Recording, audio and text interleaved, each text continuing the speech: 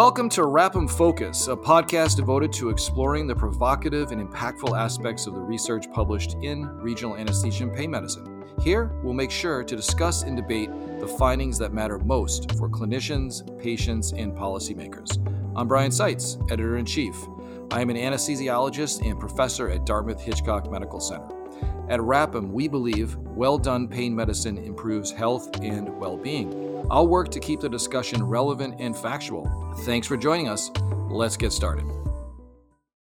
Welcome to the Rap'em Focus podcast. I'm Rap'em editor and your usual host, Dr. Brian Seitz. Today, I'm happy to welcome my colleague, Dr. Ed Mariano, to guest host our episode with Dr. Kareem El-Baghdadi. Regional anesthesiology is the science and clinical practice of targeted nerve blockade for the purpose of providing selective surgical anesthesia or perioperative pain relief. This subspecialty has become part of acute pain medicine in recent years, with fellowship programs now eligible for accreditation by the Accreditation Council for Graduate Medical Education in the U.S. In surgical care worldwide, there has been a growing trend towards enhanced recovery, with the emphasis on early mobility, avoidance of unnecessary procedures and drug-induced side effects, and faster return of normal gastrointestinal function with the end result of shorter hospital stay. It's natural to assume that regional anesthesiology and acute pain medicine would play a central role in enhanced recovery protocols for all of the well-described benefits. However, the base of evidence is continually evolving as both anesthetic and surgical practices change. We will explore some of the potential controversies in today's episode of the podcast. Today, we are joined by Dr. Kareem El-Baghdadi. He is a consultant anesthetist at Guy's and St. Thomas's NHS Trust in London and editor of the journal Anesthesia. Kareem completed his undergraduate training at University College London in 2007 and proceeded to undertake his anesthetic training in Southeast School of Anesthesia. He was awarded the Nuffield Prize for the Fellowship of the Royal College of Anaesthetists and completed fellowships in pre-hospital medicine in Australia, followed by regional anesthesia in Toronto, Canada. Kareem is an honorary senior lecturer at King's College London, and his research interests include regional anesthesia, airway management, and research delivery. He is a brilliant researcher and writer and is well known for his work in the COVID Surge Collaborative during the ongoing pandemic, and the ASRA-ESRA Regional Anesthesia Nomenclature Project, which was published recently and continues. He's also a very good friend of mine and have had the distinct pleasure of working with him on some very interesting projects. Kareem, thank you so much for joining us on the Rap'em podcast. Thanks, Ed. Absolute pleasure to be here. And that was a very long introduction to someone who's actually very simple. And for everyone out there who knows me, I'm just Kareem, with none of all of that noise in the background that Ed introduced. But thank you so much for that really, really kind introduction. Great to be here. Well, as you can tell, Kareem is also extremely humble in addition to all of his great achievements. He's been a great friend, incredible collaborator. He's been a mentor for me as an editor of Anesthesia as well. And I constantly learn so many things about his attention to detail, especially when it comes to study design and manuscript preparation. Kareem is the lead author of a new article entitled The Role of Regional Anesthesia and Analgesia in Enhanced Recovery After Colorectal Surgery, a systematic review of randomized clinical trials in regional anesthesia and pain medicine. This was the result of an international collaboration that also included a couple of familiar names in the regional anesthesiology and enhanced recovery world, Professors Vincent Chan and Henrik Kellett. The investigators carefully evaluated 13 published RCT studies involving 1,170 participants and concluded that regional analgesia may only have modest evidence to support its inclusion in enhanced recovery protocols involving colorectal surgery patients. Let's let that sit for a moment. Let's start off with this question.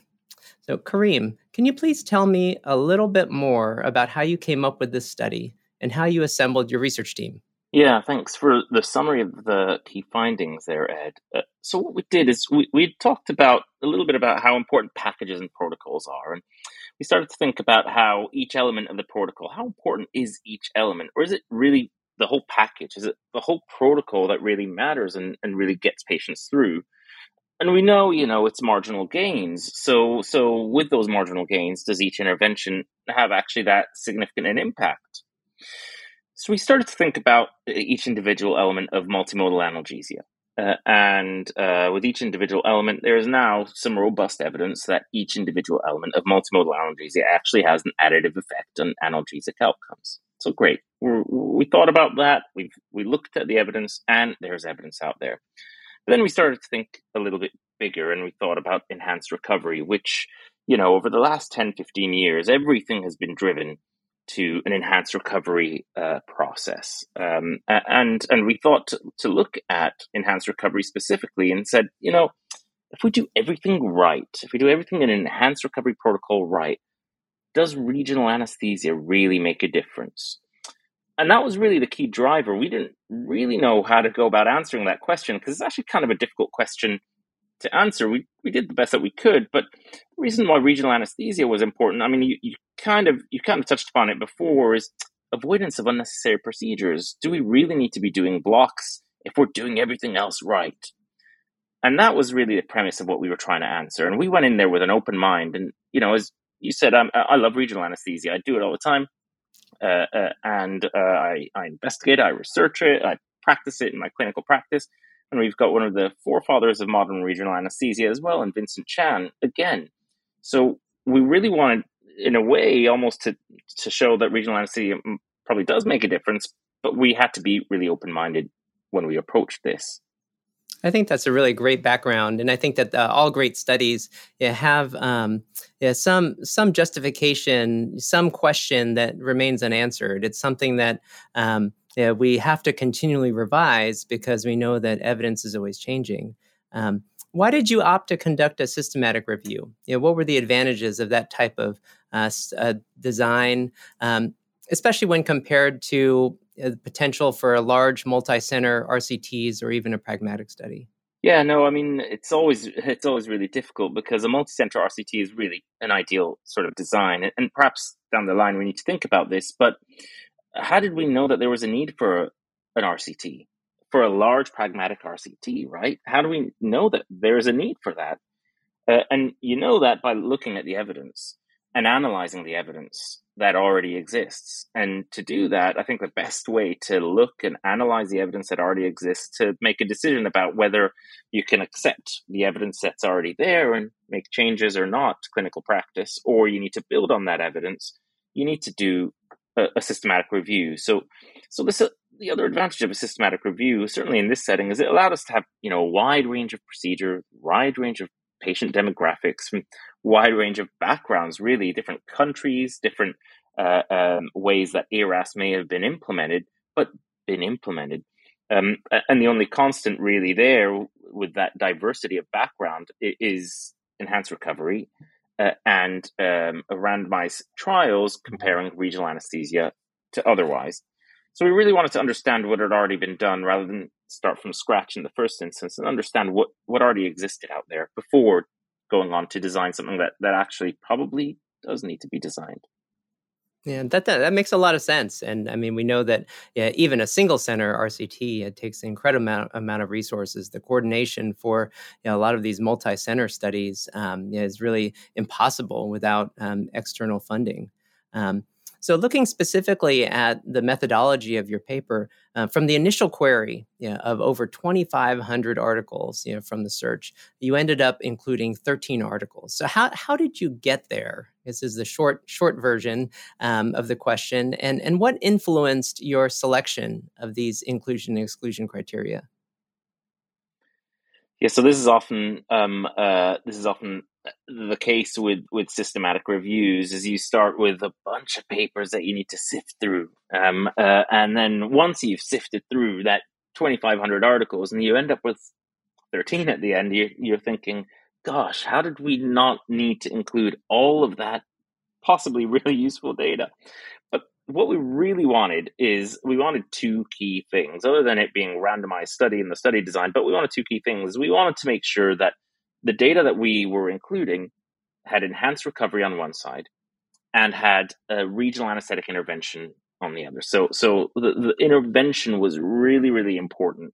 And that population of interest in terms of the PICO question was also really important. And, how do we know that ERAS was done. Now, this is a really, really difficult question, and that was one of the key things I think that led to us filtering down to just 13 studies. And I don't know if you want to talk about this now, or maybe we could touch upon it later, Ed. But I think the key here that meant we lost a lot of papers from inclusion was really the ERAS element. Yeah. Well, why don't you expand on that a little bit? So how, incorporating ERAS into the definition, or including the definition or specifying a definition of ERAS, how did that affect your selection of articles? Massively. I mean, it is really hard. So how do I know that that in a colorectal surgical population in an RCT that someone's done ERAS? Well, there's only one or two ways, really. The first way is if they say they've done it, and you've got to take them at face value, and they say this population was an enhanced recovery protocol. Great. So they've said they've done it. I can take their word for it. That's fine. But what if they didn't explicitly say they've done it? Is it fair for us to exclude them if they've actually done an enhanced recovery protocol but not explicitly said it? Well, it's a bit hard to kind of exclude based on that. So we had to actually sift through all of those papers and look at the different elements of enhanced recovery that may or may not have been reported in each paper. And if they've reported in two different phases of enhanced recovery of the perioperative phase, if they've reported something that was part of the enhanced recovery protocol in a couple of phases, then we said, actually, I mean, it's clear that these researchers are actually involved in an enhanced recovery pathway, although they may not explicitly say it. So they're the two key elements of trying to sift through. And of course, we kind of got down in the end to the age-old question of, did it really work? Was this a proper enhanced recovery pathway? And I kind of liken it a little bit to regional anesthesia.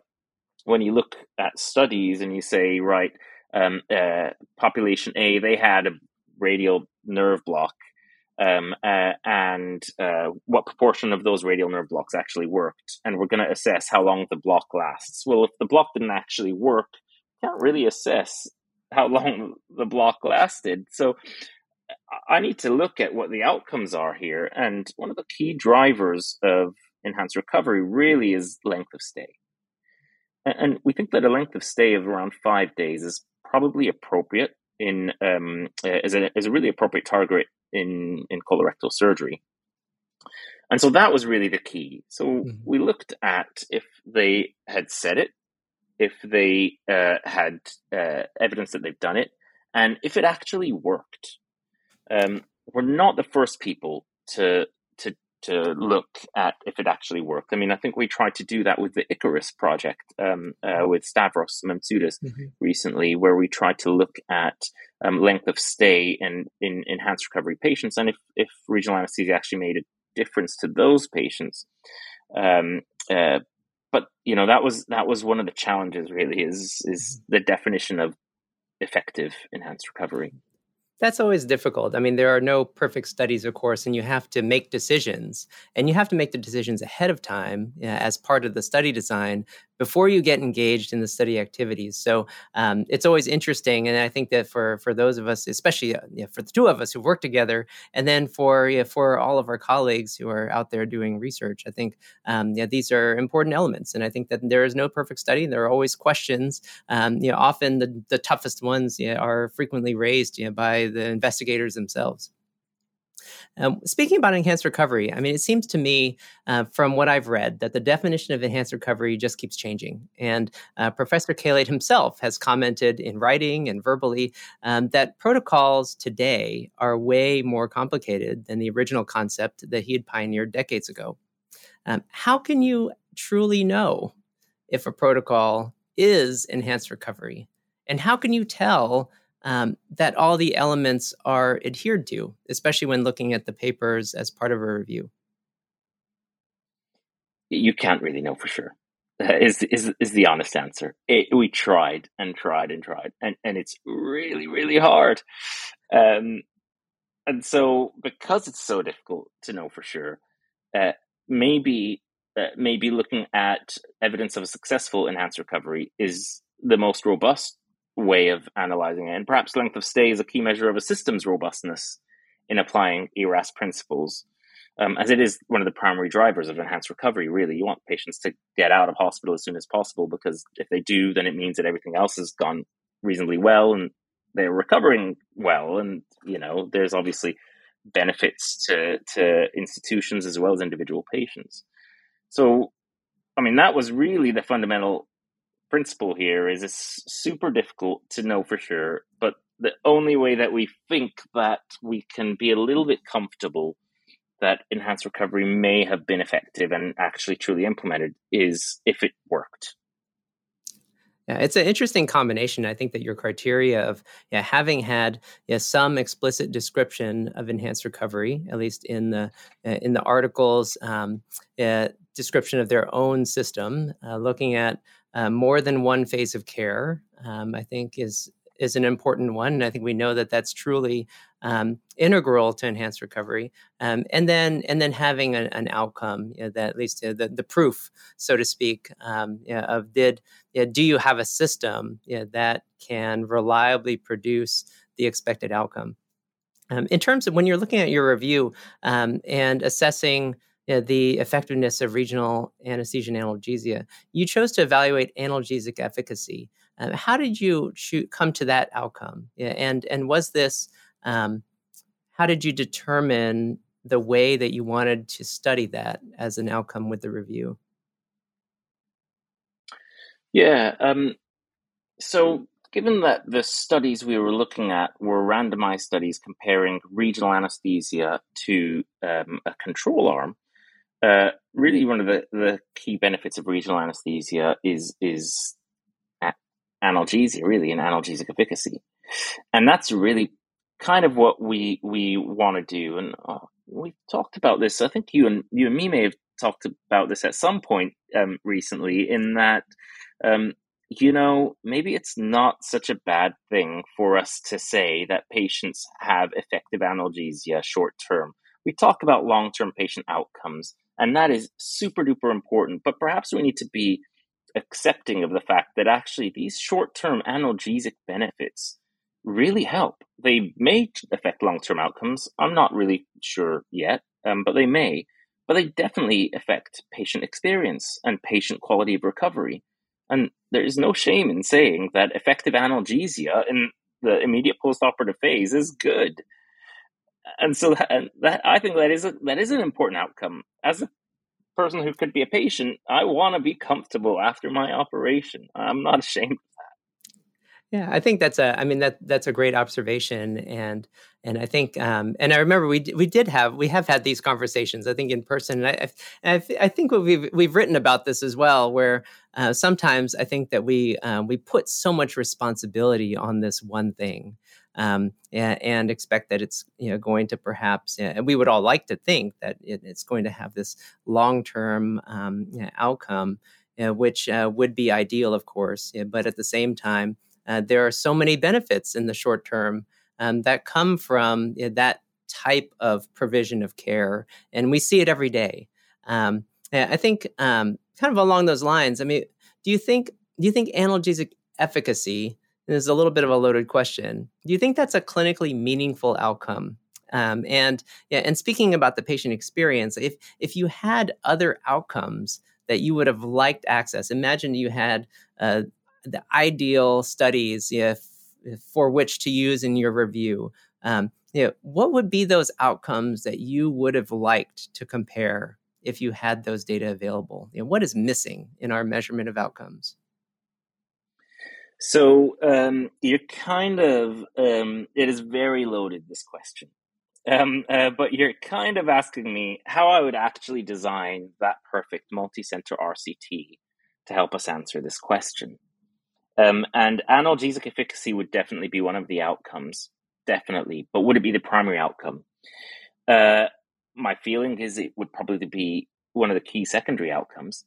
But the primary outcome that I would really have liked to have is very clear evidence of quality of recovery. because regional anesthesia, we would hope, will affect pain, and pain, we would hope, affects the quality of recovery. And really, that's what we want to get to. But it's really difficult because quality of recovery as an outcome has only really been embraced in the last 5-10 years or so. Not even 10 years, 5 years or so. We've really started to understand a little bit more about quality of recovery scores and how important they actually are, and how they're so multimodal and multidimensional, incorporating a wide range of patient-centered outcomes in one sort of composite score. So I think that if I was to design that perfect multicenter RCT, it would be powered to that primary outcome of quality of recovery. But I didn't, and others haven't, and we've got to be pragmatic sometimes. So analgesic outcomes are actually really good markers of whether regional anesthesia does make a difference to that patient's recovery.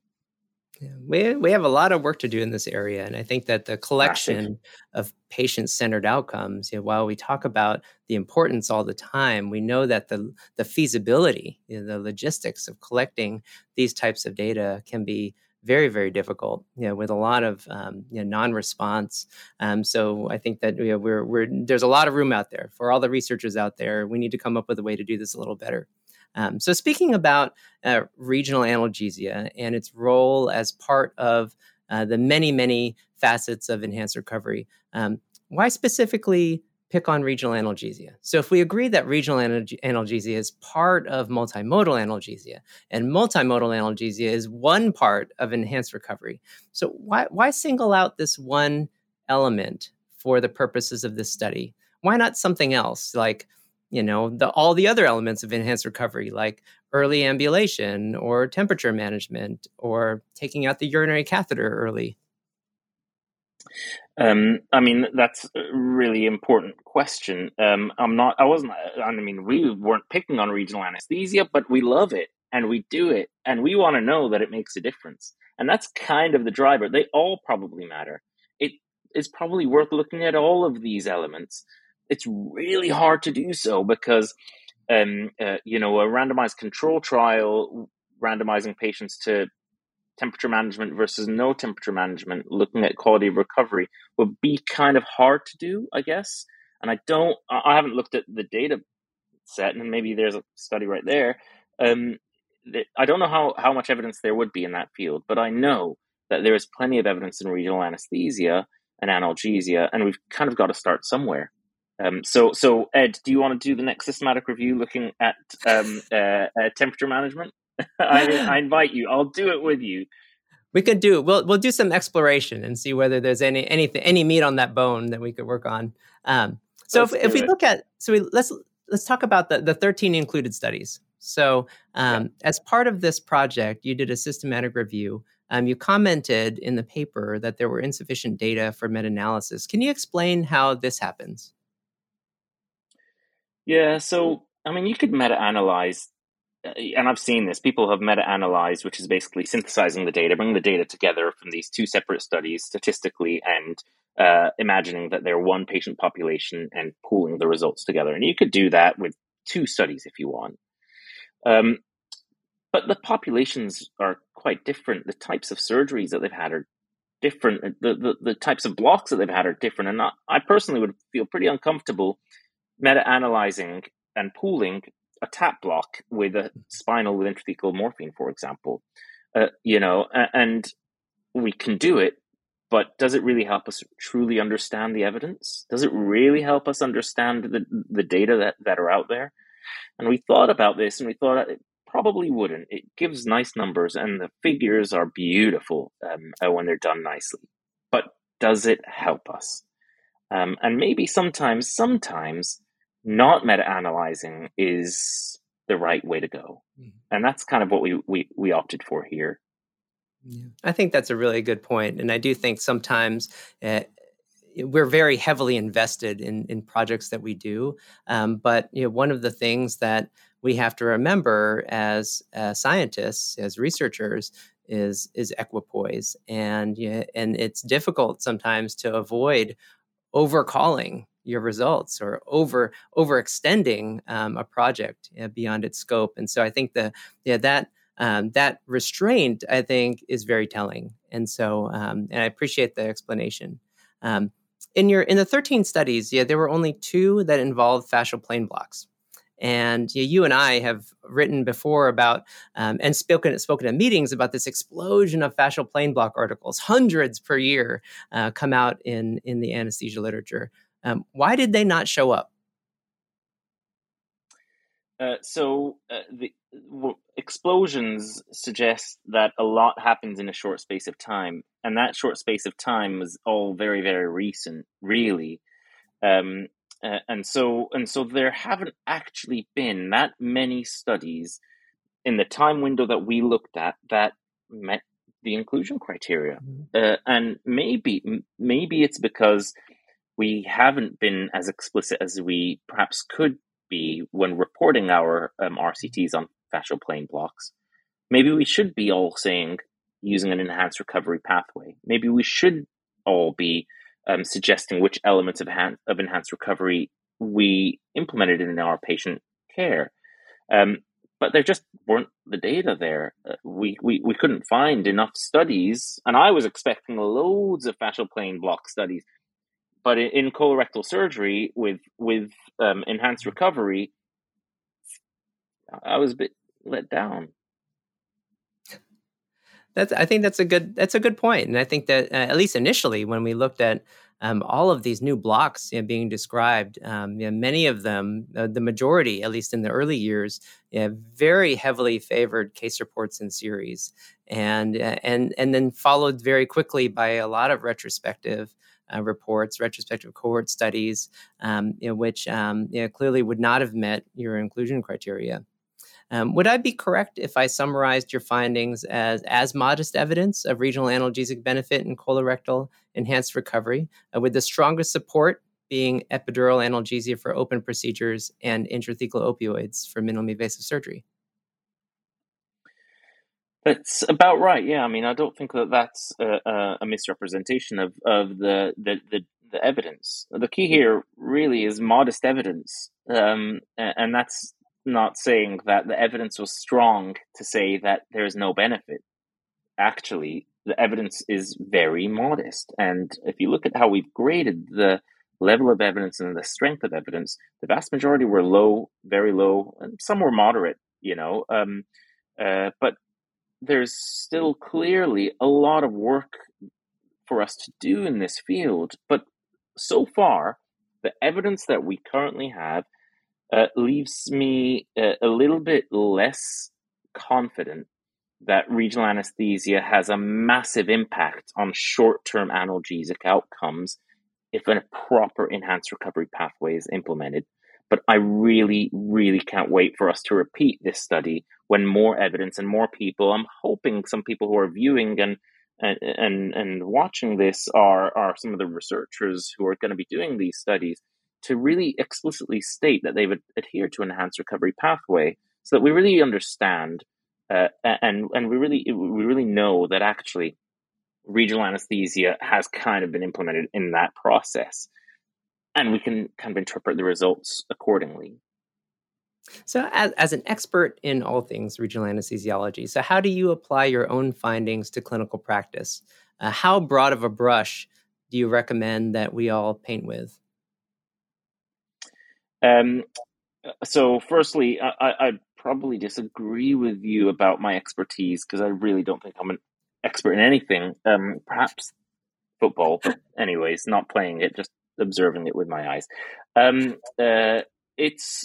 I think that what I've taken away from this study and this project is that I need to be a little bit, not softer, but a little bit more reserved in a way than I probably was before about preaching the benefits of regional anesthesia to my patients, but also choosing the right patients for whom regional anesthesia would work. I mean, we've kind of talked about this before. The evidence here has also encouraged me to think actually each patient is slightly different, and they all have slightly different perioperative pain trajectories. They have different perioperative outcomes, and maybe some of those patients, regional anesthesia will make no difference for them.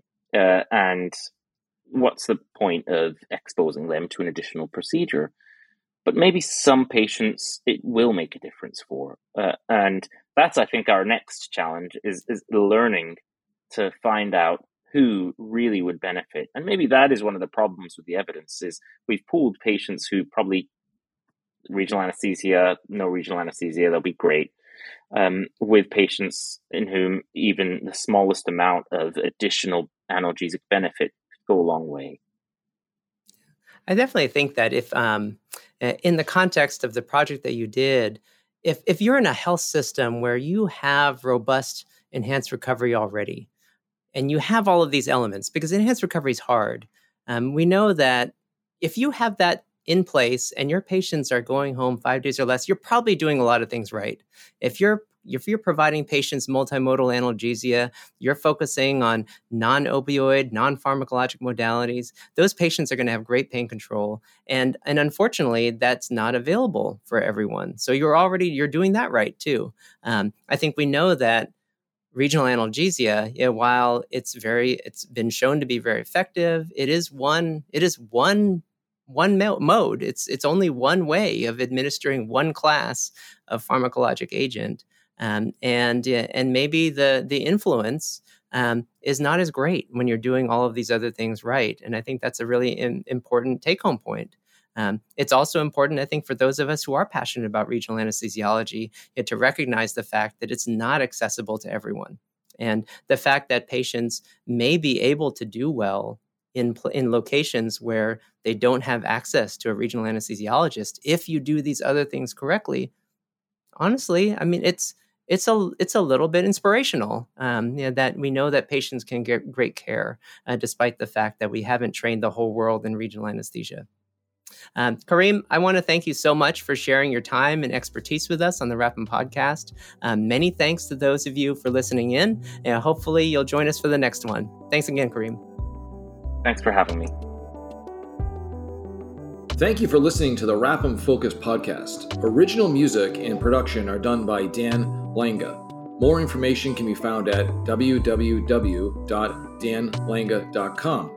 We hope you'll join us in the future for more discussions with authors published in the RAPM Journal, and you can visit us at www.rapm.org.